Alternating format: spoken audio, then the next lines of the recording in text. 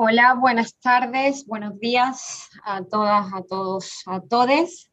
Estamos en este acto enmarcado en Fearless Cities, este espacio que hemos creado desde Barcelona en Común para intercambiar experiencias, para aprender desde diferentes lugares, no solo desde la institucionalidad, sino desde los movimientos sociales, sino de todas esas iniciativas que se dan en ciudades del mundo, en ciudades que no tienen miedo y que se alzan en diferentes temas.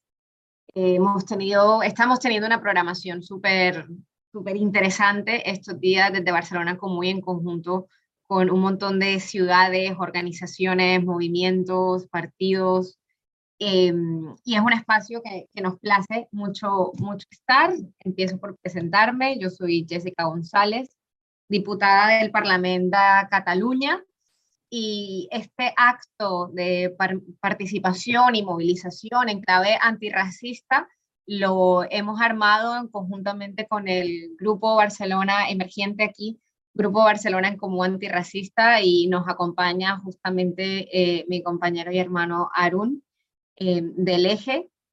Eh, y, por supuesto, presentar a nuestras ponentes. Antes de eso, hacer como un pequeño apunte que justo comentábamos antes. Es parte también de este espíritu del Fearless Cities, poder aprender en situaciones de igualdad, quitarnos un poco esa colonialidad siempre de que en el norte está todo el conocimiento y el sur tiene que aprender del norte. En este caso, además, me place que tenemos una diversidad bastante interesante de trayectorias vitales, ¿no? Y por tanto también de trayectorias políticas. Y paso a presentar a nuestras ponentes.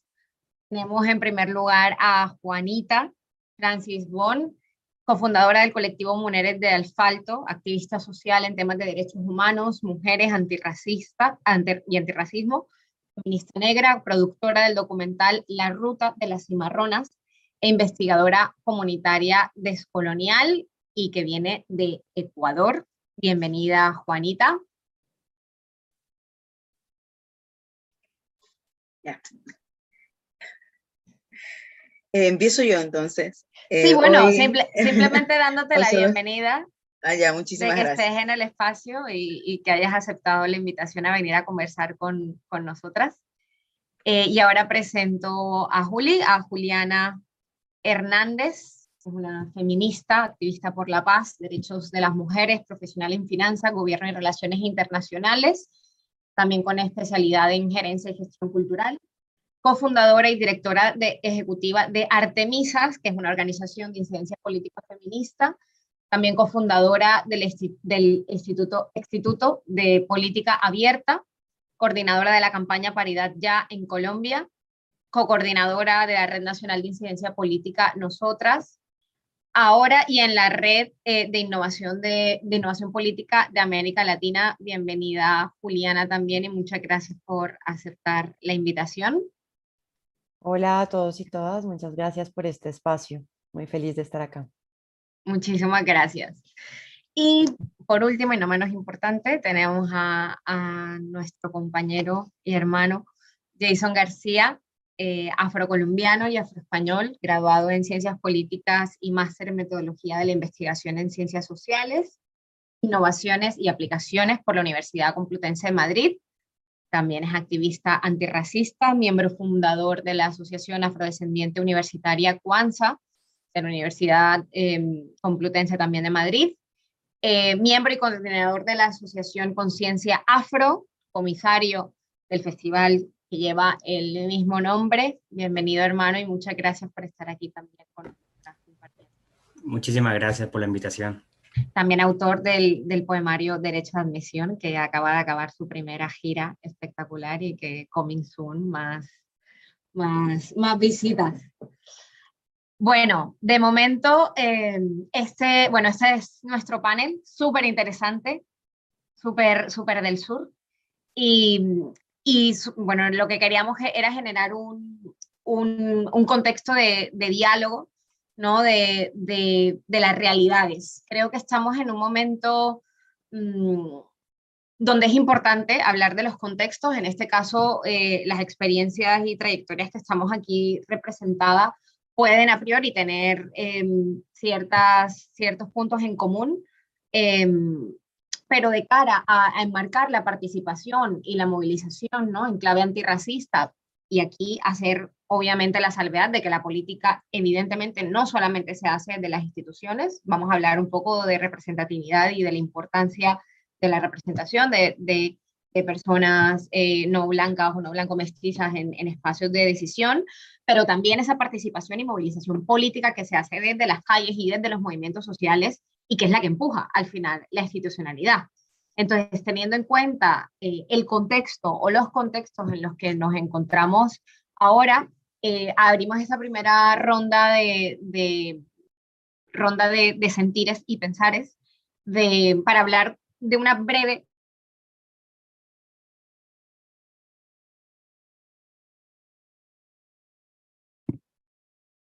Se ha quedado sin conexión. Se congeló, ¿no? Perdón, Jess, has quedado sin sonido.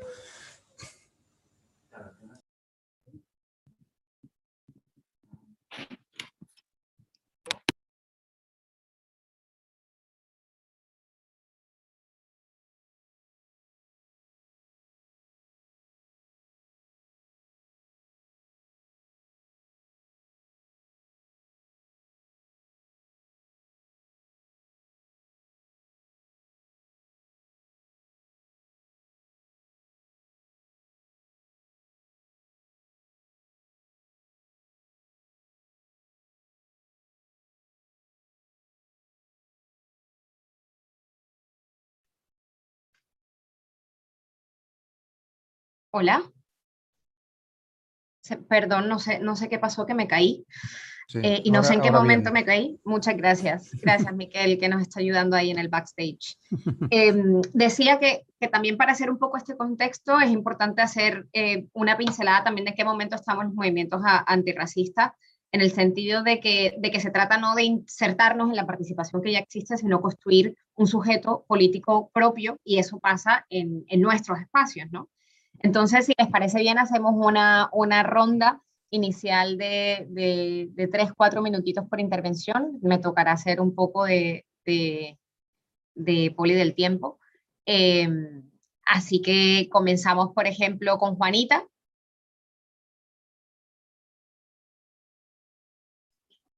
¿Qué tal? Muchas gracias.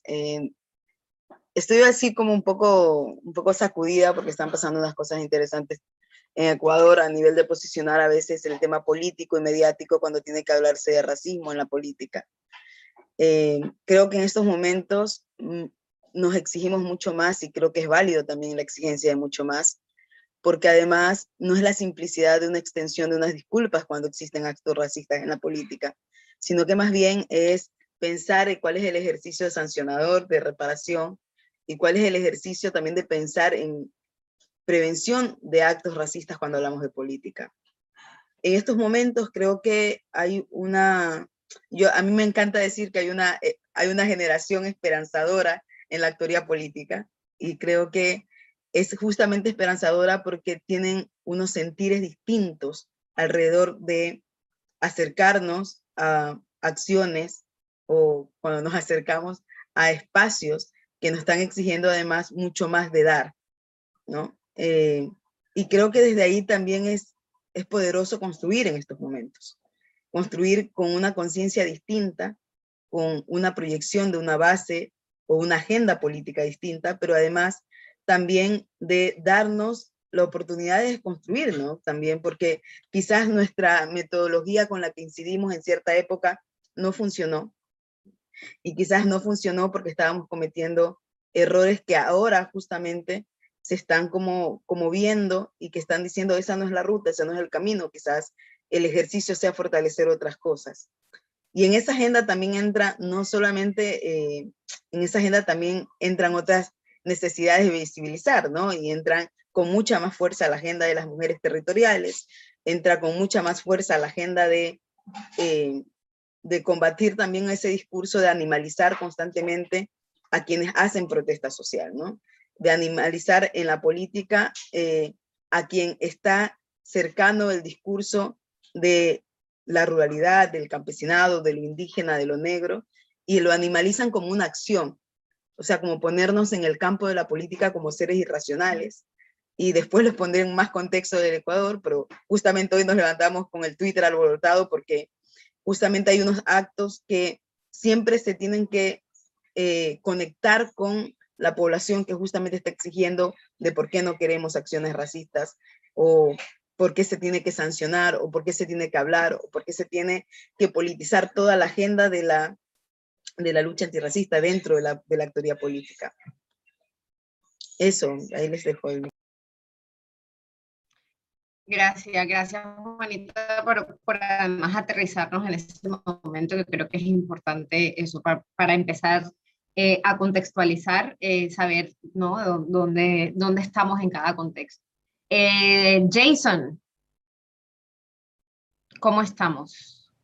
Contexto. Pues, el contexto, la verdad es que es un contexto que se puede mirar desde diferentes niveles, ¿no? Pero para mí primero me gustaría agradecer este espacio a Barcelona en Común, a la hermana Jess y al hermano Harun por estar impulsando ese trabajo antirracista a la interna de esta formación política, y también, por supuesto, a Juliana y a Juanita por dejarme ser parte de toda esta reflexión en conjunto. A mí me parecía importante, como más allá del contexto, ver algunas cuestiones por las cuales la participación política de las personas migrantes no se garantiza en nuestro contexto, ¿no?, español. A pesar de que somos 5.375.000 personas migrantes, siendo esta cifra 4.782.000 nacidas en el extranjero y 593.000 nacidas en España, la participación política de las personas migrantes se ve dificultada por diferentes cuestiones. Primero, la primera cuestión es la de que en los discursos, en los planteamientos políticos de las diferentes fuerzas o partidos políticos, no se problematizan o no se ponen sobre la mesa problemáticas específicas que afectan a las personas migrantes y racializadas. Aquí principalmente se suele utilizar un marco generalista, pero no se especifica sobre las cuestiones que nos afectan a las personas migrantes y racializadas que habitamos en este país.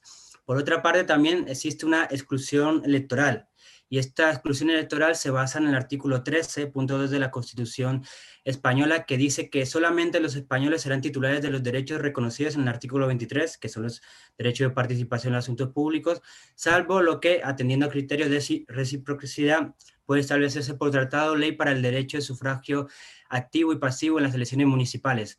Para que las personas migrantes que tienen ese acuerdo de reciprocidad puedan participar en las elecciones municipales, tienen que apuntarse, tienen que registrarse en el ayuntamiento, tienen que haber residido legalmente en los últimos 5 años en la ciudad, y hacer una declaración motivada de su voluntad para ejercer su derecho a voto.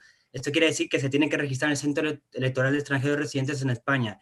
Y esto no es un requisito que lo haces una vez y ya está, sino que cada convocatoria electoral tiene que apuntarse la gente. Esto es un registro previo que dificulta muchísimo el voto. Por otra parte, dentro de la no participación política de las personas migrantes y racializadas, es la falta de representación. Son diversos los factores que se cruzan para explicar la dificultad de la participación de las personas migrantes y racializadas, pero la principal, o prácticamente la que casi nunca se habla, es que no hay representantes de la comunidad inmigrante y racializada, o hay muy pocas personas representantes de la comunidad inmigrante y racializada, y por tanto eso hace que la participación se complique. Estoy yendo súper rápido porque como son tres minutos. Pero bueno, yendo un poco al marco de por qué es importante esta participación de las personas migrantes y poniéndolo un poco en el contexto, porque el hecho de que las personas migrantes y racializadas participemos en los asuntos públicos, en la contienda electoral, hace que los partidos políticos puedan estar sujetos o puedan verse forzados a proponer medidas específicas para nuestra problemática. También es una puede ser una forma de desactivar los discursos de odio racista que ahora mismo permean el ámbito político, principalmente empujado por la extrema derecha. Y también es una idea de asumir y defender nuestra democracia desde la idea de que somos una sociedad diversa, plurinacional, pluriétnica, pluriracial y pluriconfesional. Esto todo ha sido empujado, todo este marco de participación o la ausencia de participación política de las personas migrantes y racializadas en los últimos años ha sido empujada por una proliferación de organizaciones antirracistas y de formas de autoorganización de personas migrantes y racializadas, porque digamos que el marco desde donde se construía el sujeto migrante o no blanco en el contexto desde el que estoy hablando, que es el contexto español, era un marco de deshumanización, de no agencia política, de alguna manera de persona que tiene que estar constantemente demostrando su humanidad.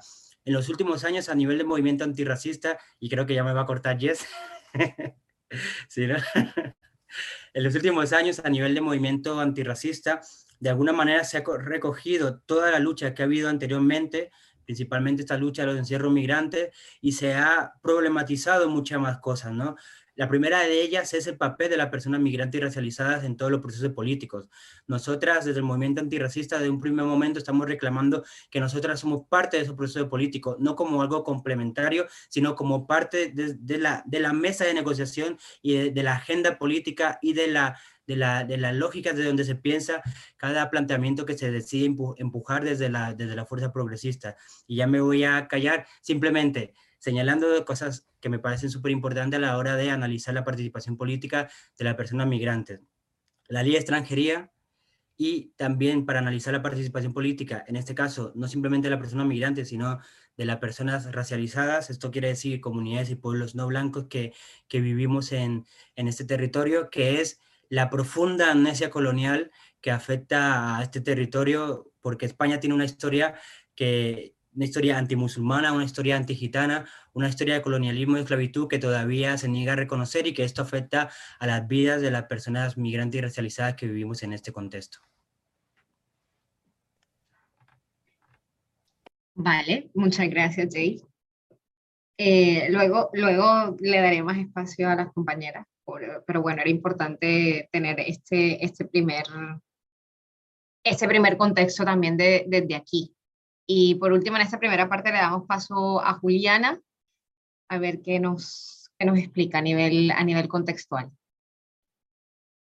Bueno, yo creo que en este momento lo que estamos viviendo es una movilización que se ha transformado y que ha incluido dentro de las luchas sociales, políticas que han llevado a la calle agendas como el antirracismo. Lo que está sucediendo en América Latina, que creo que está muy bien definido en el artículo del País de América Latina incendiado, es lo que está sucediendo acá y es la respuesta a siglos de colonización, a siglos de racismo, a siglos de desigualdades estructurales por un modelo económico que además de precarizar la vida de las mujeres, precariza, por supuesto, a los grupos afrodescendientes, a los grupos étnicos, a las poblaciones campesinas que están totalmente fuera, que están en las periferias de nuestras ciudades latinoamericanas y que dentro de estas políticas económicas y políticas no fueron incluidas jamás, ¿no? Sus voces fueron invisibilizadas, fueron silenciadas, sus luchas durante siglos, que además han sido luchas de resistencia y de resistencia de libertad, de resistencia además como cuestionar la misma forma y la misma lógica en la que el poder se ha construido, estuvieron invisibilizadas durante todos estos siglos.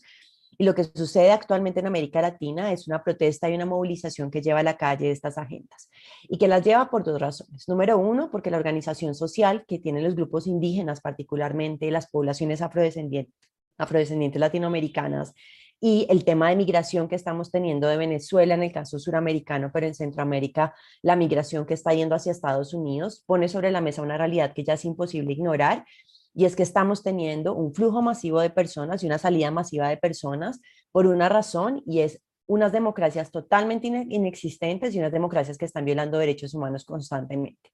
La llegada de Elisa Lincoln, como presidenta de la Asamblea, de la Convención Constituyente en Chile, es una muestra de esta forma de organización y de esta reivindicación antirracista, anticolonial, antipatriarcal, antineoliberal, anticapitalista, que cuestiona los modelos de opresión, que dejan a los cuerpos, particularmente de las mujeres que hacen parte de estos grupos, expuestos a todo tipo de violencias, y no solamente violencias en el marco de la movilización social, sino también en la participación política, porque como bien lo señalaba Jason, si bien somos gran parte de la población, no estamos representados dentro de estos espacios, y al no estar representados ni la población migrante, ni la población afrodescendiente, ni la población indígena, que es exactamente lo mismo que sucede con las mujeres y con la lucha feminista, es muy complejo que las políticas públicas, que los proyectos de ley y que la forma en la que se organiza la arquitectura democrática responda a las necesidades de estas poblaciones. Entonces, lo que estamos viviendo en América Latina, y no solamente en América Latina, si nos vamos al sur global lo vamos a ver, las mujeres de Myanmar organizándose,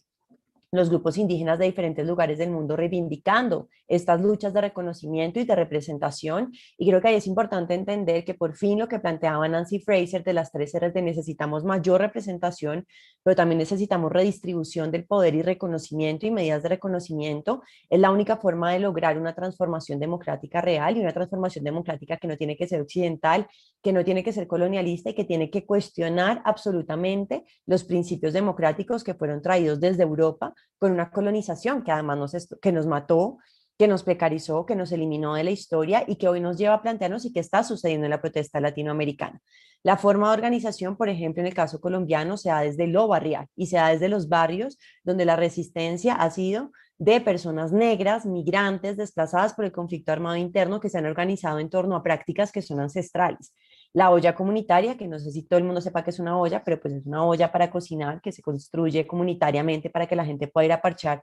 No nació con las movilizaciones de ahora, se puso de moda con las movilizaciones de ahora, porque es lo que sucede usualmente con las prácticas ancestrales, pero es algo que se ha hecho históricamente en las comunidades indígenas, en los pueblos afrodescendientes, en las comunidades que han estado precarizadas y que han sido la forma de organización y de politización a nivel local de una ciudadanía que está totalmente desconectada del ejercicio político. Entonces, lo que estamos viendo en América Latina y en el sur global es una reestructuración y un cuestionamiento profundo a la democracia occidental, a la democracia liberal y a una democracia que nos ha dejado excluidas y excluidos históricamente.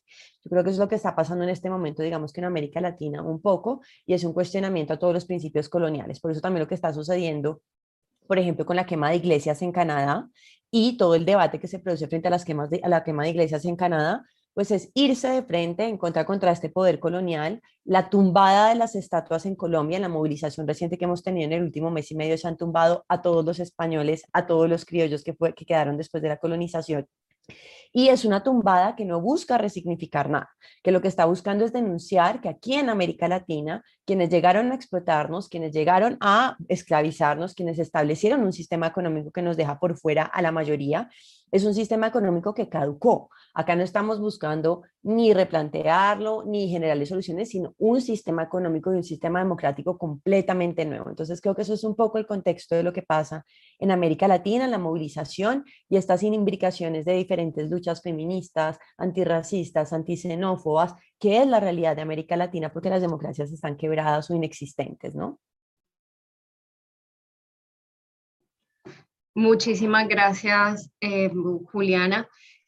Yo también vengo justamente hace menos de 48 horas, llegué de Colombia, de esas ollas, de ese estallido social que tenemos en Colombia y que por fin yo creo que está teniendo, y el paralelismo también con Chile, ¿no? De tener una mujer mapuche presidiendo la constituyente versus un paro nacional y unas políticas y unas dinámicas de violencia racista que finalmente están como aflorando y están articulando parte de la lucha actualmente en Colombia y que tiene que ver mucho con esas relaciones coloniales. Juanita hablaba también de animalizar la protesta social, ¿no? Y es algo que vi en Colombia mucho estos días, toda esta narrativa de que cuando las personas no legítimas de derechos, es decir, personas que se han históricamente deshumanizado, y ahí pueblos indígenas, pueblos afros,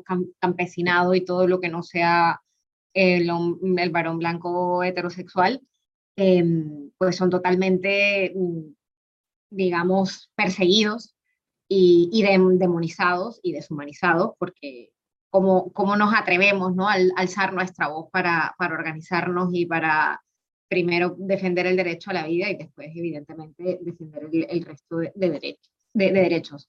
Hacer otro apunte de lo que dijo Jason, que de la exclusión electoral en la que estamos las personas migrantes y racializadas en el Estado español, que muchas veces esos convenios de bilateralidad o esas excepciones que existen son a partir de relaciones coloniales también. Es decir, los convenios se hacen en países que tuvieron una relación colonial con España y por tanto dan como ese beneficio de a nivel de elecciones municipales poder participar. Lo de la relación de todo esto que estamos hablando con la extrema derecha también, porque la extrema derecha está súper bien articulada a nivel internacional, lo vemos como algo diferente, pero el trumpismo tiene que ver con el bolsonarismo y con lo que está pasando aquí con Vox y lo que pasa en Colombia, y todo eso está súper bien articulado, y por esto creo que es importante nosotras articularnos en espacios como estos, porque el monstruo es bastante grande. Entonces, ya entrando en el meollo del asunto, y aquí aprovechando que mi hermano Jason empezó a enumerar digamos, parte de la casuística, ¿qué pasa cuando entramos en espacios de incidencia política? Hemos hablado de qué es lo que está dificultando, ¿no? Como toda esa memoria y esa institucionalidad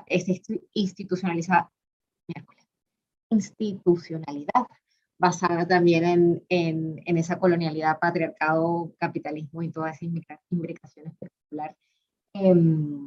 ¿Qué pasa con los obstáculos que pone eso? Ahora, cuando entramos en esos espacios de incidencia política, cuando pasamos a ser actores y agentes de incidencia real, y eso sea desde la institución, y en este caso, pues igual hago algún apunte luego cuando, en este caso yo que estoy dentro de la institución, pero también de los movimientos como agentes de presión y de movilización fuerte que ponen ese status quo un poco a temblar, ¿no? También quería hablar cómo de alguna forma rompemos con esas barreras desde nuestras organizaciones para incidir en la política desde personas, como personas no blancas, ¿no? Y alguna experiencia propia, si queremos explicar, ¿no? Durante la militancia y esa incidencia que nos pueda marcar líneas de acción, ¿no? Hacia dónde ir. He hecho muchas preguntas, pero bueno, a ver si logramos. Cambiamos el orden ahora. Juli, ¿te parece empezar tú en este bloque? Y así nos vamos turnando un poco el orden. Bueno, son muchas preguntas, pero bueno. Voy a empezar primero con una anécdota que creo que es lo que pasa, y es: yo fui racializada como mestiza. Mi familia es desplazada por el conflicto armado colombiano de la zona pacífica colombiana de Guapi, Cauca, durante la guerra de Colombia, durante la violencia donde se mataron liberales y conservadores. Mi abuelo liberal sale desplazado hacia el centro del país, y bueno, ahí empieza un ejercicio de desracialización, más bien, ¿no? De mi familia, y de una negación completa de esa conexión con eso, que creo que es algo muy común. Y eso es particularmente, eso es una práctica racista, ¿no? Incluso familiar, y es la negación de las raíces de donde venimos, y la negación de formas de organización y de una memoria histórica de resistencia, y de una memoria histórica que vamos retomando poco a poco en nuestras organizaciones para entender cuál es la resistencia que han tenido nuestras ancestras, cuál es la resistencia que se ha dado en nuestros territorios. Y yo creo que parte de mi experiencia de hace muchos años consistió en volver a conectarme con esa parte de mi familia de la que nunca se hablaba, o de la que además se hablaba como algo anecdótico y como si hubiera pasado generaciones antes y le ha pasado a mi abuela y a mi abuelo, ¿no? Entonces como que vuelvo a Buenaventura, el principal puerto de Colombia, donde casi el 80% de la población es negra, donde la población además está en situación de pobreza extrema, y vuelvo a hacer un proyecto para entender cuál es la relación de las mujeres con su cuerpo y con el territorio, y es exactamente lo mismo, ¿no? El territorio es la prolongación del cuerpo, y las relaciones políticas y sociales que se producen con el territorio pasan también por las relaciones de opresión, de violencia sexual, de estigmatización que pasa por los cuerpos de ellas, y que también se buscan y se resiste a través de eso. Y si nos remontamos a la historia, la forma en la que salieron muchas mujeres y muchas comunidades afrodescendientes hacia el primer pueblo libre de Colombia, que fue Palenque, San Basilio de Palenque, era a través de los peinados de las mujeres, ¿no? Esa historia no se conoce ni se cuenta mucho, pero eran los tejidos de la libertad. Mientras los españoles sacaban a las mujeres por los esteros del mar, ¿no? Como para hacer la ruta hacia el mar, Las mujeres dibujaban en las cabezas de las otras mujeres los mapas de la libertad y volvían a sus comunidades a mostrarle a los hombres cómo eran los mapas para que lograran salir de Buenaventura y de diferentes municipios hacia San Basilio de Palenque, y también en sus peinados guardaban semillas que se llevaban para lograr sembrar y garantizar seguridad alimentaria en el nuevo territorio al que llegaban. Estas formas de resistencia que pasan por lo estético, que pasan por lo narrativo, que pasan por la invisibilización de todo eso, son formas de resistencia que no retomamos muy, pues, a ver, yo no voy a generalizar porque estaban en el sector de sociedad civil durante mucho tiempo, pero son formas de resistencia que olvidamos porque estamos muy blanquizados, porque estamos muy occidentalizados y porque estamos demasiado patriarcalizados, ¿no? Entonces, estas formas de resistencia, de unión, de colectividad, de la memoria de la salida, del mapa que se está dibujando, son formas que se olvidan también de organización, y terminamos siendo una cuota exótica expuesta en museos, expuesta y enunciada completamente en fotos divinas y maravillosas de mujeres negras, hablando de la estética de Chimamanda, cuando Chimamanda, más allá de su estética, es una mujer que se ha dado unas luchas increíbles por reivindicar también la memoria de Nigeria, del pueblo donde ella viene. Entonces, como que terminamos siendo una cuota. Y cierro entonces mi anécdota y como la historia de vida de mi familia con un ejercicio en la organización donde yo trabajaba, y teníamos que hacer un video de participación política, unas herramientas para partidos políticos para lograr candidaturas incluyentes y cómo construir entonces el mapa de ruta de incidencia política y la estrategia electoral. Entonces estaba haciendo con personas adultas mayores, con niños y niñas jóvenes que también explicaban la ruta. Y a mí me llamaron para hacer la cuota negra, ¿no? Entonces, y eso me acuerdo que me dio muchísima rabia porque fue como, número uno, no sean atrevidos y perdón, ser grosera, pues no sean tan mal paridos, ¿no? Es decir, como no soy una cuota. Número dos, si realmente están buscando a una persona que represente a un grupo étnico, yo no soy la persona indicada porque además yo he sido desracializada y he sido muy como, o sea, mi reivindicación se está dando hasta ahora. Y eso es lo que sucede exactamente con nuestros pueblos, con los pueblos indígenas, con los pueblos étnicos, en la construcción de leyes y en la construcción de democracias. Es como usted que es negra, venga acá y ponga la cara, tómese una foto con nosotros, llegue al Congreso, construimos una curul para mujeres negras, para mujeres indígenas, para pueblo afrodescendiente, para pueblo étnico, y ya. Y con esa curul es como si se sintieran bien. Entonces es un poco lo que sucede. Esa anécdota que me pasó a mí, además fue muy como, yo agradezco mucho que haya pasado eso porque fue una de las razones que se sumaron a mi carta de renuncia y a las razones por las que yo renunciaba de ese espacio. Y es como cuando estamos hablando de redistribución del poder, cuando estamos hablando de innovación política, cuando estamos hablando de democracias profundas, representativas, redistributivas, ese cuestionamiento no nos lo estamos haciendo porque quitarse el racismo duele un montón. Y duele un montón porque lo ejercemos no solamente hacia los negros y hacia las negras, porque yo también creo que Black Lives Matter, obviamente, de Estados Unidos, permea completamente América Latina, pero este racismo latinoamericano es también hacia los pueblos indígenas. Por eso la llegada de Elisa es súper importante como presidenta de la convención. Pero también tenemos que hablar del racismo y de la xenofobia que produce y la porofobia que hay en América Latina, de la migración de casi 5 millones de personas que han salido migrantes de Venezuela, y que es mucho peor si son venezolanas, y que es mucho peor si son venezolanas negras, y que es mucho peor si son venezolanas negras, mujeres que están pasando por esas trochas. Entonces, lo que está sucediendo en este momento en participación política, y yo la verdad no veo un cambio estructural, quizás Juanita, que está mucho más cercana al ejercicio político desde ese lugar, lo ve, pero yo sí sigo sintiendo que nosotros somos una cuota negra y que en el caso, por ejemplo, de la Constitución Política de Colombia del 91, estamos enunciados como una nación plurinacional, pluriétnica, multiétnica, que reconoce los derechos, bla, bla, bla, bla, bla, bla, que tenemos un puesto y una curul, entonces celebramos esa curul en el Congreso. Y es como, o sea, porque nos están dando una curul y porque estamos en una cuota y porque está apareciendo una mujer negra, desracializada en un ejercicio democrático, eso es antirracista, eso está cuestionando el régimen de opresión que es colonial, que es patriarcal, que es capitalista, no. Y creo que por eso este espacio me parece súper importante y súper interesante. Las movilizaciones, muy pocas realmente llevan este tipo de ejercicios y este tipo de debates a su espacio, porque yo creo que al igual que el feminismo, el racismo está mucho más interiorizado, mucho más normalizado, y es muy difícil enfrentarse al racismo que uno tiene, ¿no? O sea, la gente dice negritos, ¿no? Y dicen negritos porque les da pesar. Es como, no, ese niño negrito, y es como, ¿por qué le dices negrito? Uno no dice ese niño blanquito, ¿no? O sea, esa minimización, un poco lo que decía Juanita, de llevarlo al plano irracional, y lo que Arturo Escobar denominaba como la infantilización de estos grupos poblacionales, pues es una mierda. A mí no me digas negrita, a mí me negra, que yo tengo mis 5 sentidos, que así tuviera discapacidad, sigo siendo un ser humano completo con la capacidad de hacerlo, y ese tipo de cosas, cuando tenemos incluso miedo de mencionar que una persona es negra, pues significa que hay racismo entre nosotros, porque seguimos viendo un estigma en ese color de piel. Y con los indígenas, ni hablar, pues tú, Jessica, eres de acá de Colombia, pero acá en Colombia tenemos muchos dichos clasistas como mucho indio, y mucho indio es algo que es guache, que es como burdo, yo no sé cómo explicar eso, pero es como, no seas tan indio. O hay un dicho que dice como, saque la malicia indígena. Ese tipo de cosas son supremamente racistas y no nos damos cuenta de ellas porque están interiorizadas dentro de nosotras, porque todavía nos cuesta decir el indígena, el negro, la negra, y construir y deconstruir un pensamiento que los ha infantilizado y que nos ha dejado relegados en el ejercicio democrático como meras cuotas. Es como que creo que cierra un poco ahí y es como que todavía este debate está empezando en América Latina, no somos Estados Unidos con Black Lives Matter, ojalá, pero no.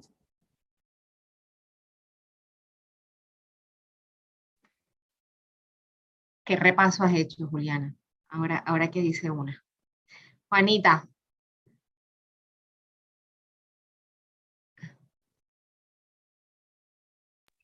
Ahora que dice una. No, yo realmente la escuchaba a Juliana y se me venían tres cosas que para mí es importante, ¿no? Y por eso les decía, les cuento más adelante, porque el 2019 también marca mucho, sobre todo para Ecuador y para América Latina el 2019 y octubre del 2019, marca como una detonante a nivel de ya no aguantamos más esto, ¿no? Y además porque justamente toda esta movilización indígena, toda esta movilización de los pueblos y nacionalidades, en el caso de Ecuador, representaba también un decir ya no aguanto más, ¿no? Un basta, hasta aquí llegamos, vamos a reconstruir esto, no está funcionando.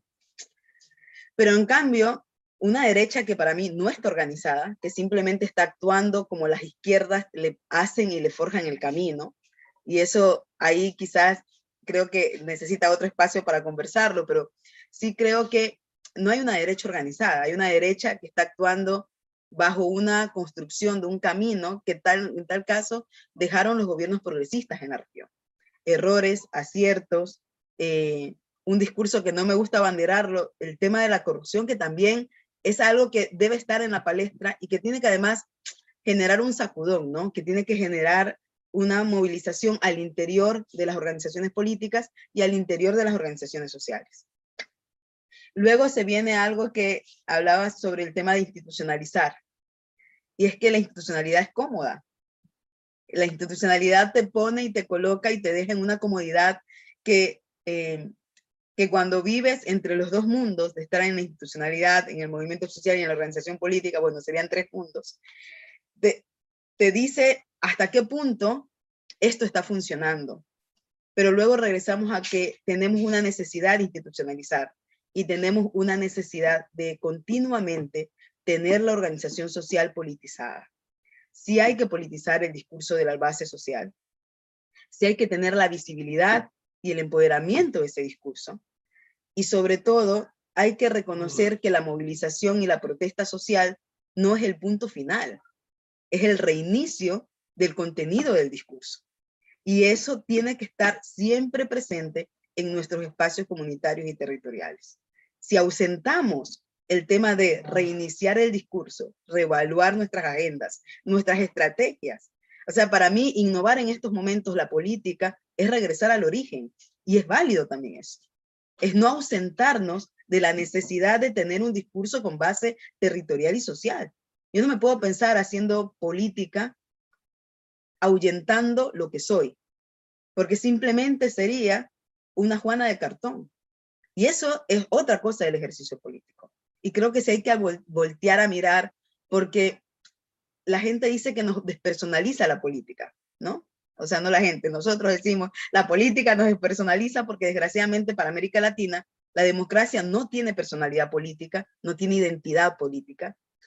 Y justamente hay que llenarla, porque ahorita en estos momentos la democracia en América Latina es como una vasija vacía, y toca llenarla con contenido, y ese contenido lo pone la base. Es necesario reconocer que nuestro territorio es memoria colectiva, y eso lo decía Juliana cuando hacía el ejemplo de la olla común, que además son estrategias de sostener la soberanía alimentaria de nuestras comunidades, el sostén de nuestras semillas, el guardar las cosas, todo eso es memoria territorial. Y todo eso también es reconocer que llegó un momento en que nuestra política al interior, bueno, en el caso de Ecuador, llegó a una fragilidad tal que empezamos a desconocer los procesos, empezamos a desconocer la historia, y empezamos a creer que nos habíamos inventado el huevo frito, señores, porque lo que pasa es que nos inventamos el huevo frito, entonces, no, es que vamos a movilizarnos porque hay que defender los derechos, y claro, y veíamos a una derecha plantada afuera, porque además tuvieron la suerte de movilizarse, plantada afuera y decir, llevamos 3 horas aquí plantados afuera de una institución exigiendo nuestros derechos, y se tomaban fotos y los subían a redes, invadían además el discurso mediático, y luego salía un hombre que admiro mucho dentro de la movilización indígena, que es Leonidas Issa, que además ahora está presidiendo además de la CONAIE, uno de los movimientos indígenas más grandes, históricamente más fuertes acá en el Ecuador. Y él decía, pues bueno, está bien, pues que experimenten, pero hay que recordar que esto es un proceso constante. Y él con una simplicidad decía, está bien que se movilicen, porque eso quiere decir que nuestro debate está calando alrededor del sentido de lo que significa la participación política en el país. Hay algo que hay yo siempre digo, hay una expansión de la culpa, ¿no? De la culpa que criminaliza esa movilización, de la culpa que, cuando yo les decía que animaliza, es que justamente a esta persona que menciono, el día de ayer, el día domingo, le hicieron un ataque racista en un medio público, ¿no? En un medio estatal. Le hacen un ataque racista, sale el periodista que lo hace y dice que pide disculpas y que sí, disculpa haber puesto su fotografía, que no lo pensó como racismo, pero que disculpa haber organizado un programa dirigido a un espacio solamente para esta persona, poner su fotografía en un tiro al blanco y empezarle a tirar dardos y usar en un anacrónico la palabra campesino, la palabra, porque fueron varias, ¿no? Pero entre ellas era la palabra campesino, la palabra ególatra, etcétera, que esto fue accidental, pero que no fue un ataque racista, porque además el hecho de que esté insultando a un indígena no quiere decir que esté insultando a toda la comunidad indígena, ¿no? Entonces sale haciendo este discurso y claro, lo interesante es que el hombre esperaba, un hombre blanco, que no se reconoce dentro del mestizaje, es un hombre blanco, en Ecuador, un hombre blanco, reecuatoriano, y que además tiene el poder económico, mediático, etcétera, para posicionar un discurso de ese nivel y decir después frescamente que sí, que se equivocó y que pide disculpas, pero que no fue nada personal, que simplemente, entonces, ahí hay que aplicar algo, que todo en la política es personal, que todo en la sociedad es personal, que todos los días es personal y que las personas negras, indígenas, racializadas o no, todos los días luchamos en una cosa que es que reconocer que la política no puede ser desvirtualizada de nuestras acciones cotidianas. Es algo que nos pretenden hacer. Si no inyectamos además en lo cotidiano nuestras actorías políticas y reconocemos además la importancia de que cada acto es tan político y que reafirma todo, desde nuestras estéticas, desde nuestros discursos, desde nuestro posicionar y la importancia de esa visibilidad dentro de la organización política, volvemos a retroceder. Y desgraciadamente ahí empezamos a perder puntos. ¿Y por qué hablo de perder puntos? Porque así como hablábamos de las culpas dentro de la organización política, empezamos también de qué significa el ganar puntos en el proceso político. Y continúa siendo para los pueblos y nacionalidades no solamente el tema enunciado, el tema enunciativo, sino que continúa siendo que la visibilidad dentro de la política partidista, la visibilidad dentro de la institucionalidad, te empieza a desnaturalizar y te empieza a desprender y te obliga además a condicionarte a dejar de ser. Y creo que la política no puede ser eso y que en estos momentos eso significa también reinventar nuestras actorías y nuestras visibilidades políticas en los espacios. Hasta ahí. Gracias, Juanita. Jane. Bueno, o sea, es que veo como muchos puntos de coincidencia con la realidad que hay aquí en este territorio, en España. Y creo que incluso, o sea, aquí en España estamos a años luz de muchos debates que se están teniendo en el sur, o sea, pero años luz, o sea, no pueden imaginar. Pero tanto en el sur como en los países de al lado, Portugal está teniendo debates que aquí en España, o sea, estamos teniéndolo ahí en un rincón, cuatro 4 personas igual, y en Inglaterra, Francia, aquí no, estamos todavía muy atrás en algunas cuestiones. Y bueno, o sea, más, digamos que siguiendo hablando de la participación política, ¿no? Y más dentro del Partido Progresista, justamente dije, bueno, voy a echar un vistacito, porque hace poco hubo una campaña de correos que fue muy señalada, en el cual se clasificaba a la persona por su color de piel y el precio, no sé si llegó por allí también.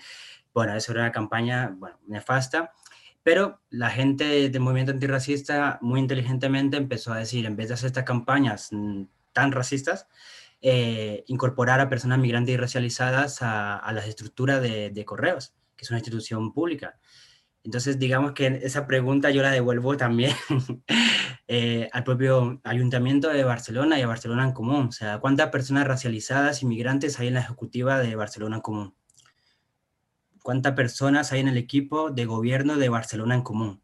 Porque yo veo, me meto en la página y solo reconozco a una persona migrante racializada. Entonces creo que esas son preguntas que también tienen que permear las propias estructuras que nos invitan a debatir sobre esto, porque si no, pues estamos jugando en el campo de la cosmética, la estética, y estamos un poco ya cansadas en este ámbito, porque gran parte de los debates, y perdón que no había puesto el reloj, porque no quiero que me pasara como antes, gran parte del debate del movimiento antirracista aquí siempre ha sido como dentro de los espacios progresistas, es luchar contra esa idea de los partidos de izquierda y progresista de que piensan que la opresión del neoliberalismo se estructura simplemente a través de la explotación laboral, a través de la clase. Y marginan de sus análisis y su práctica política otros ejes, y en este caso el eje racial. Constantemente nos interpelan bajo marcos unificadores de la clase obrera, de precarizados, precarizadas, el 99 contra el 1% frente a la explotación capitalista, pero no entienden que la explotación, no quieren entender que la explotación neoliberal también está relacionada con otros dispositivos de explotación, que es el racismo, el colonialismo, el patriarcado y el capitalismo. En un texto de Pastora Filigrana, que yo siempre la nombro porque creo que es un texto que es fundamental para tener este tipo de conversaciones, que se titula La clase obrera ya está rota. Ella planteaba todo este tipo de ideas, ¿no? Y ella hablaba de cómo el sistema afectaba a los diferentes grupos sociales según la escala de humanidad que el sistema le daba. Y esto es algo que parece que en el partido de izquierda y progresistas de este territorio no lo están tratando con rigurosidad. O sea, simplemente se están teniendo debates impulsados por personas migrantes y racializadas que están en la interna trabajando y peleando se lo están teniendo, pero de forma, digamos, complementaria. Pero no forma parte de esta reflexión en absoluto de su hacer orgánico, en absoluto. O sea, los partidos de izquierda en España no han reflexionado absolutamente sobre la hegemonía blanca y occidental que permea todas sus estructuras, prácticas y discursos. Cuando nosotros hablamos de esta parte del antirracismo, hay una parte de la izquierda que nos dicen que nosotros queremos, como bien plantean Pastora Filigrana, romper la clase obrera, y Pastora Filigrana también ahí acierta muchísimo, dice cómo el antirracismo va a romper la clase obrera si el antirracismo es anticapitalista, porque está señalando cómo el capitalismo necesita para su mantenimiento de la división racial y colonial del mundo, y en este caso la división racial y colonial que existe a la interna de España. Entonces, el principal problema para la participación política de la persona migrante y racializada en espacios de izquierda progresista es que estos espacios no están teniendo ningún tipo de reflexión de las lógicas excluyentes que hay en la interna, y no se responsabiliza absolutamente de ella.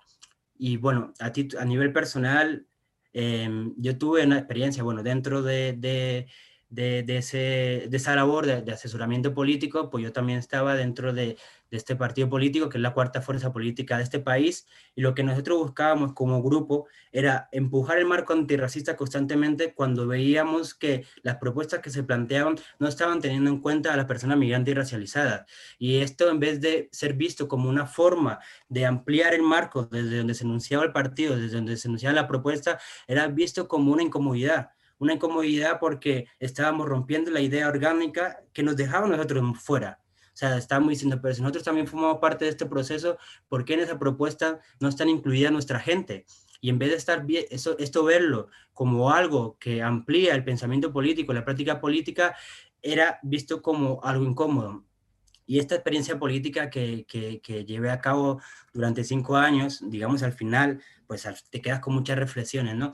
Y la primera reflexión que me queda y ese que hicimos, o lo que intentamos hacer, y creo que de alguna manera ahí nos equivocamos, ¿no? Y es más fácil verlo después, ¿no? Que es que nosotros intentamos siempre crear una relación orgánica con el movimiento antirracista. Constantemente manteníamos un diálogo con diferentes organizaciones y personas del movimiento antirracista. Sin embargo, esto no sirvió para fortalecer al movimiento antirracista en sí. Es decir, intentamos como, yo creo que acelerar un poco el proceso, lo que hizo que no fortaleciéramos al movimiento antirracista y que sea mucho más fácil para los partidos de izquierda y progresistas de alguna manera realizar maniobras para a estos sujetos que resultamos incómodos, que estamos ampliando y que estamos discutiendo la interna de que no están teniendo sus planteamientos a los intereses y la demanda de las personas migrantes y racializadas, pues hacen, digamos, que una serie de prácticas políticas bueno, que para mí es una forma de mover para desarticular el propio movimiento que se está dando a la interna. Y ya termino con esto, como reto en plan a las fuerzas progresistas y de izquierda de este país. En las próximas elecciones, sean municipales, autonómicas o generales, reto a las fuerzas progresistas que en las listas electorales no jueguen con un perfil de persona migrante racializada, que metan en las listas electorales, en los puestos de salida, a varios perfiles y a varias personas de diferentes procedencias en los puestos de salida. Ahí sí que estaríamos hablando de una apuesta realmente antirracista de participación para que la persona migrante y racializada estemos en el espacio de decisión y que de alguna manera también participemos de la elaboración de políticas públicas. Porque si jugamos con esa idea de, que también ha planteado Juliana y también Juanita, como decía Malcolm X, referente a algunos negros, ¿no? El único negro que está en la sala soy yo, pues vamos a seguir jugando con esa idea de maquillar, de plantear que estamos haciendo antirracismo y no es real. Lo que se está haciendo es utilizar al movimiento antirracista para maquillar sus partidos que no están teniendo ningún tipo de reflexión política a la interna sobre qué es antirracismo.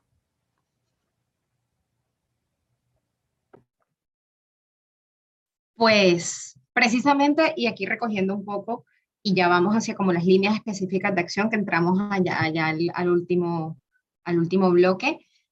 Precisamente, bueno, tiro del hilo que ha hecho Jason ahora, precisamente porque sabemos, y en este caso desde Barcelona en Común, que tenemos que trabajar el tema. No es un espacio condescendiente, ¿sabes? De decir, ah, es que lo hacemos muy bien y tal. Precisamente espacios como estos y un marco como el Fearless nos parecía un espacio para generar estos puentes de aprendizaje, bueno, de cosas que no se han hecho bien, de cosas que sí se han hecho bien y que podríamos aprender. En este caso, yo creo que en general hay como, precisamente por esa incomodidad, ¿no? que generamos, bueno, el antirracismo no viene a ser un lugar de comodidad y de condescendencia, pero precisamente por ese no saber hacerlo y por otras observaciones que se dan en otros partidos políticos de utilizar el mismo clientelismo para incorporar a personas racializadas o migrantes en las listas, o esa instrumentalización de la diversidad. Entonces, como, vale, no lo queremos hacer así, tampoco lo queremos hacer así, entonces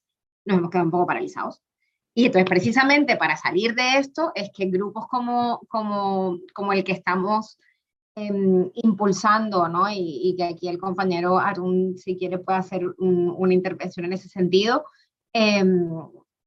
son para eso, para tener esa discusión, para hablarlo en primera persona, no para tener el monopolio del movimiento antirracista, ¿no? Y decir, ah, bueno, pues ya tienes aquí a unos y somos los únicos negros de la sala y tal, sino para poder tener precisamente estas discusiones. Totalmente de acuerdo también con lo que decía Juanita de lo personal como político, porque nuestras mismas formas de hacer, incluso comunitarias, o sea, incluso colectivas, ¿no? Ese Ubuntu, ese soy porque somos, ese que actuamos desde la colectividad y no solamente con esas lógicas de egos que pueden haber muchas veces en la política institucional, ¿no? O o incluso la militancia misma que tenemos que hacer, o sea, la doble militancia, ¿no? La que tenemos que hacer dentro de nuestras mismas organizaciones políticas y luego con los otros grupos parlamentarios, ¿no? En mi caso, en los cuales se tiene que hacer un curro hacia afuera y un curro hacia adentro. Y eso es algo que hay que asumir. Y eso, si no tienes una base y una comunidad detrás que te sostenga, se hace muy cansado. Y no hay que hacerlo solas, ¿sabes? Y no estamos solas. Entonces ahí yo creo que hay como ese engranaje entre cómo lo de izquierda no te quita lo racista, como lo de izquierda no te quita lo machista y no te quita nada, sino que es una cosa que hay que ir trabajando y sobre todo sosteniéndonos en la comunidad para que cada vez se entienda. Y yo creo que es claro eso que dice Jay, que no se vea como una parte de, no, así como, por ejemplo, los feminismos han sido bastante integrados como manera de hacer y que todavía tenemos muchas cosas pendientes también. Pero bueno, entra más fácil, pues lo mismo, o sea, toda esta interculturalidad crítica, hasta antirracismo y estas formas de hacer que rompan con la colonialidad, no son incómodas, van hacia el privilegio blanco y eso a nadie le gusta que lo señalen, pero bueno, es parte del curro que hay que hacer. Entonces, ya entrando en la última fase, ¿qué hacemos? ¿Cuáles son las líneas de acción específicas que se nos ocurren? Aquí Jay ya adelantaba, ¿no? El tema de las fuerzas progresistas no poniendo como una persona no blanca en la lista, así como un token, sino que sea una visión un poco más allá y además luego viene otra cosa, que es como, bueno, la gente marrón solamente habla de cosas de gente marrón, sí o no. Y bueno, hay muchas otras preguntas que no nos va a dar tiempo en los 5 o 10 minutos que nos quedan. Así que una reflexión final por parte de cada una. En este caso, si te parece, Jay, empieza tú, ya que terminaste. Vale, muy rápido. Empezaba con las cuestiones relacionadas con los impedimentos estructurales de la participación política migrante y bueno, el modificar ese artículo 13.2 que dificulta la participación política de las personas migrantes. A nivel de participación política, un poco lo que comenté, o sea, que realmente la reflexión antirracista y la práctica antirracista sea una parte orgánica del Partido Progresista y no sea algo complementario ni nada simplemente estético. También, de alguna manera, propiciar espacios de diálogo con aquellas organizaciones antirracistas que no quieren introducirse en las lógicas institucionales, pero sin embargo sí que hay que reforzar porque no todo es estar reflexionando sobre leyes ni entrar en la institución, sino que también hay que probar, como decía Juliana y Juanita, otra forma, digamos, de hacer política, ¿no? No simplemente irnos a ese hilo. Y bueno, a nivel también una herramienta que justamente vamos a presentar mañana de un proyecto de RAI International Spain, que son los análisis de impacto sobre igualdad racial.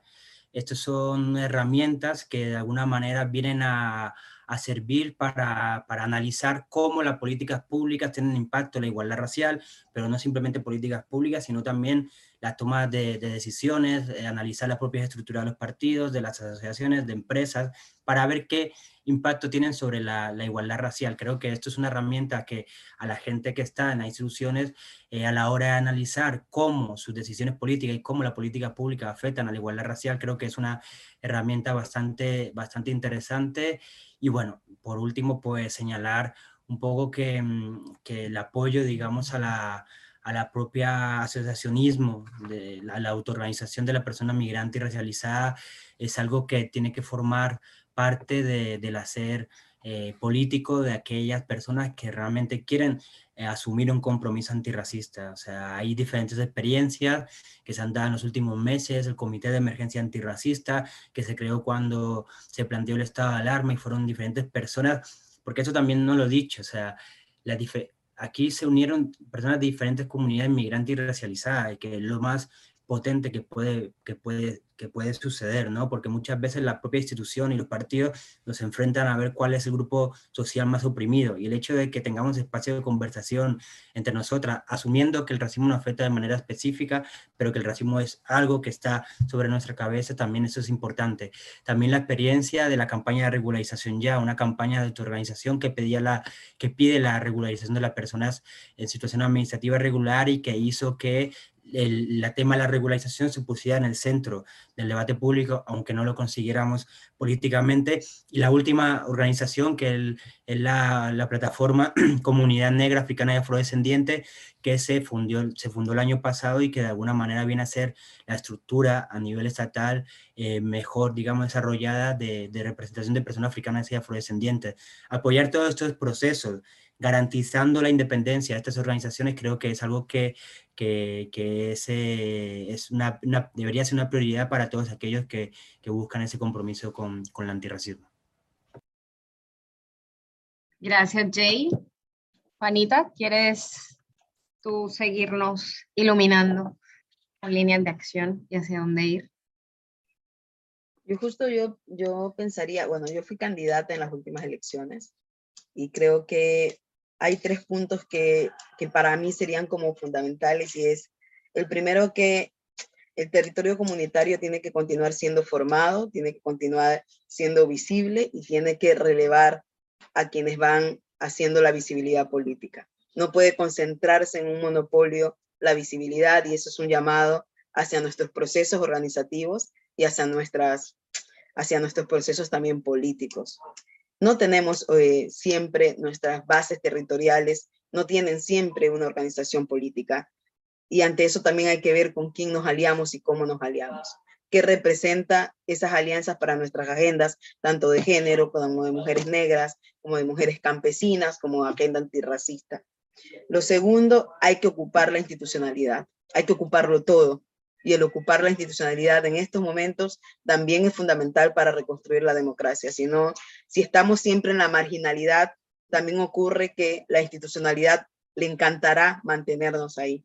Y como tercero, a nivel personal, a la gente que hace política, a las personas, a las mujeres, a las diversidades, a los pueblos, a todos, siempre es algo que es permitirnos estar. Que el permitirnos estar no nos despersonalice de quienes somos, y que mucho menos nos haga perder la conexión con el territorio, con la comunidad y con nuestras organizaciones. Y ese es el hacer. En estos momentos es eso, es no desconectar aquello que es orgánico por algo que muchas veces la institucionalidad transforma en ficticio de la política, ¿no? Gracias, Juanita. Cuánta sabiduría, mira, en 1 minuto y medio. Juliana. Bueno, yo creo que es momento de reinventarnos la democracia como la conocemos hasta ahora, y aprender un poco desde el Sur Global las formas de organización que hemos tenido, los surambas, las ollas comunitarias, los círculos, el duelo colectivo. Creo que es súper importante como una forma política y una forma de evitar la política en este momento de tanto dolor y de tanta muerte. Si no tenemos un duelo colectivo, que creo que es algo que han hecho los pueblos negros afrodescendientes históricamente, es muy difícil que el tejido social se recomponga después de esta pandemia que ha afectado a todos los lugares del mundo, primer mundo, desarrollado, no desarrollado.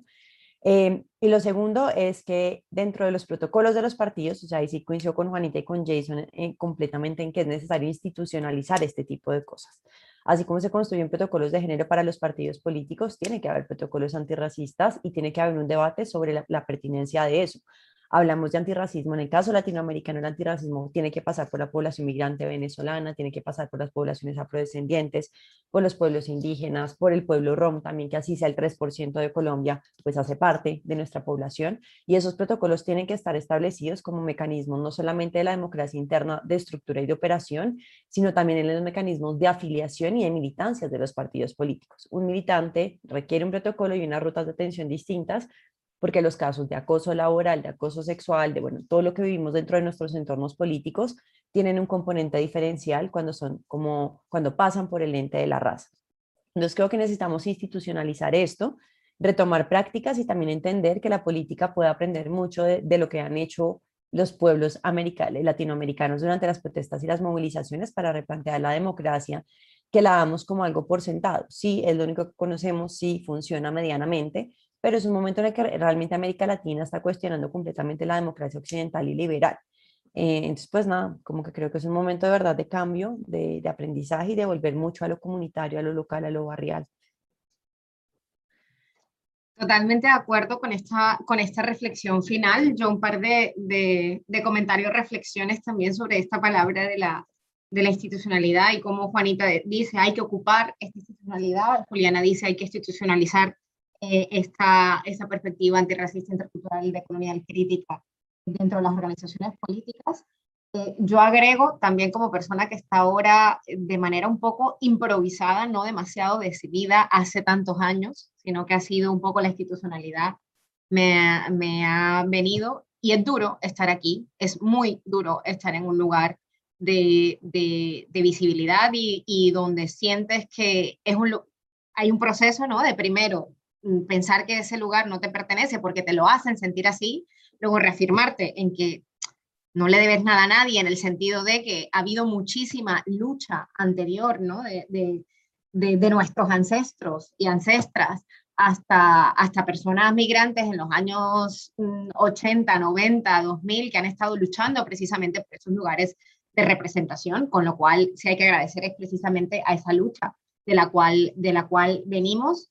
Y bueno, y sobre todo, insisto en ese acompañamiento que es súper necesario y que pasa por las personas que estamos en estos lugares, pero pasa también por las comunidades de poder arroparnos, ¿no? En este sentido. Totalmente de acuerdo con eso que dice Juliana, perdón, del duelo colectivo, ¿no? De recomponernos también a partir de ese duelo y precisamente por esa afirmación que también decía Juanita de la política puede aprender mucho de estos movimientos de América Latina. Precisamente el Fearless es un espacio para esto, ¿no? Es un espacio de reflexión donde nos llevamos muchísimas preguntas. Nosotros que además somos una organización súper municipalista, la conexión con el territorio, con cada plaza, con cada barrio es fundamental, pero es bastante más difícil hacerlo donde estás. Bueno, en este caso yo estoy en un parlamento, no está pensado el sistema para que estés tan conectado con el territorio, está pensado para que te alejes cada vez más y estés en un palacio allí acomodado. Claro, en este caso yo vengo de hacer territorio, de estar en los puntos de resistencia en Cali, de hablar con movimientos sociales, y es otra forma también de hacer territorio. El pueblo colombiano en Cataluña está súper consternado con lo que está pasando. Esa crisis de democracia que también mencionaba Juanita, está pasando en todos los lugares del mundo, pero se manifiesta de manera muy concreta en América Latina, y en este caso en Colombia está en este punto álgido en el cual hay que encontrar los equilibrios, gente, y es algo que reflexionaba a partir de estos días, ¿no? Como la gente en Colombia nos hablaba así como comunidad internacional, es decir, aquí estamos dejados de la mano de Dios, así que la comunidad internacional es la que nos puede ayudar. Y yo hacía otra reflexión, que es que el pueblo salva al pueblo, y a veces hay un trabajo mucho más fuerte y de esa hermandad entre a lo mejor movimientos sociales aquí y allá, organizaciones de base aquí y allá, que dentro de una misma institucionalidad que muchas veces pasa por unos intereses económicos, militares que hay en nuestro país y que no va a permitir que se hagan acciones tan contundentes como las que se pueden hacer desde los pueblos. Entonces, encontrar ese equilibrio entre cómo de alguna forma entre los partidos empezamos, o seguimos más bien, porque es un lugar que ya se ha estado consiguiendo, sabiendo que es duro, institucionalizando esta participación de base, esta participación incómoda, digamos, esta participación tan contundente y tan anticolonial, cómo nos empoderamos, digamos, nosotras mismas y en este caso, para tener ese equilibrio perfecto entre movimientos sociales y entre cómo nuestra acción política refuerza los movimientos sociales, que es algo que también estaba diciendo el hermano Jay, y cómo los movimientos empujan a la institucionalidad. También es verdad que hay una institucionalidad que históricamente nos ha masacrado y nos ha violentado, ¿no? Entonces, es como, bueno, saber que vamos a entrar en una institucionalidad que está corrupta y que está podrida por dentro, pero que si no estamos dentro de la política, nos hacen la política. Entonces, encontrar todos estos equilibrios en la institucionalidad, entre los movimientos sociales, entre cuál es el papel de los partidos políticos, cuál es el papel de las personas que estamos dentro. Y aquí simplemente hacer como un último apunte. Estuvimos en Colombia 4 diputadas, de las cuales 3, bueno, 2 somos afrodescendientes, una afrocatalana, yo como migrante afrocolombiana y una migrante brasileña, y éramos, no sé, el 75% de la delegación, y en realidad aquí, a nivel del Parlamento catalán, somos creo que el 3,7% de personas no blancas. O sea que pudimos armar una delegación como poco representativa, en el sentido de que éramos 3 mujeres racializadas de 4, y aquí estamos súper lejos de la cuestión institucional. Entonces yo creo que precisamente la conversación, abrir estos espacios de conversación, y aquí aprovecho para decir que dentro de la misma web del Fearless tenemos espacios para seguir el debate. Agradecerles muchísimo primero a ustedes 3 por acceder a venir a conversar con nosotras, que espero que sea el inicio de una conversación más larga de hermanamiento y de juntanza y de intercambio de saberes, porque tenemos muchísimo que aprender. Muchas gracias también al grupo de Antirracista Barcelona en Común, que aquí estamos en la lucha e intentando hacer espacios también a partir del aprendizaje de hermanos como Jay para bueno, aprender de las cosas que hay que hacer y las que no hay que hacer también. Y muchísimas gracias, de verdad a todos. Un abrazo ancestral y fraternal desde Barcelona y hacia ese sur global que nos llama. Gracias a Miquel, que ha estado ahí en el proyecto ayudándonos, y gracias a todo el mundo que se ha conectado.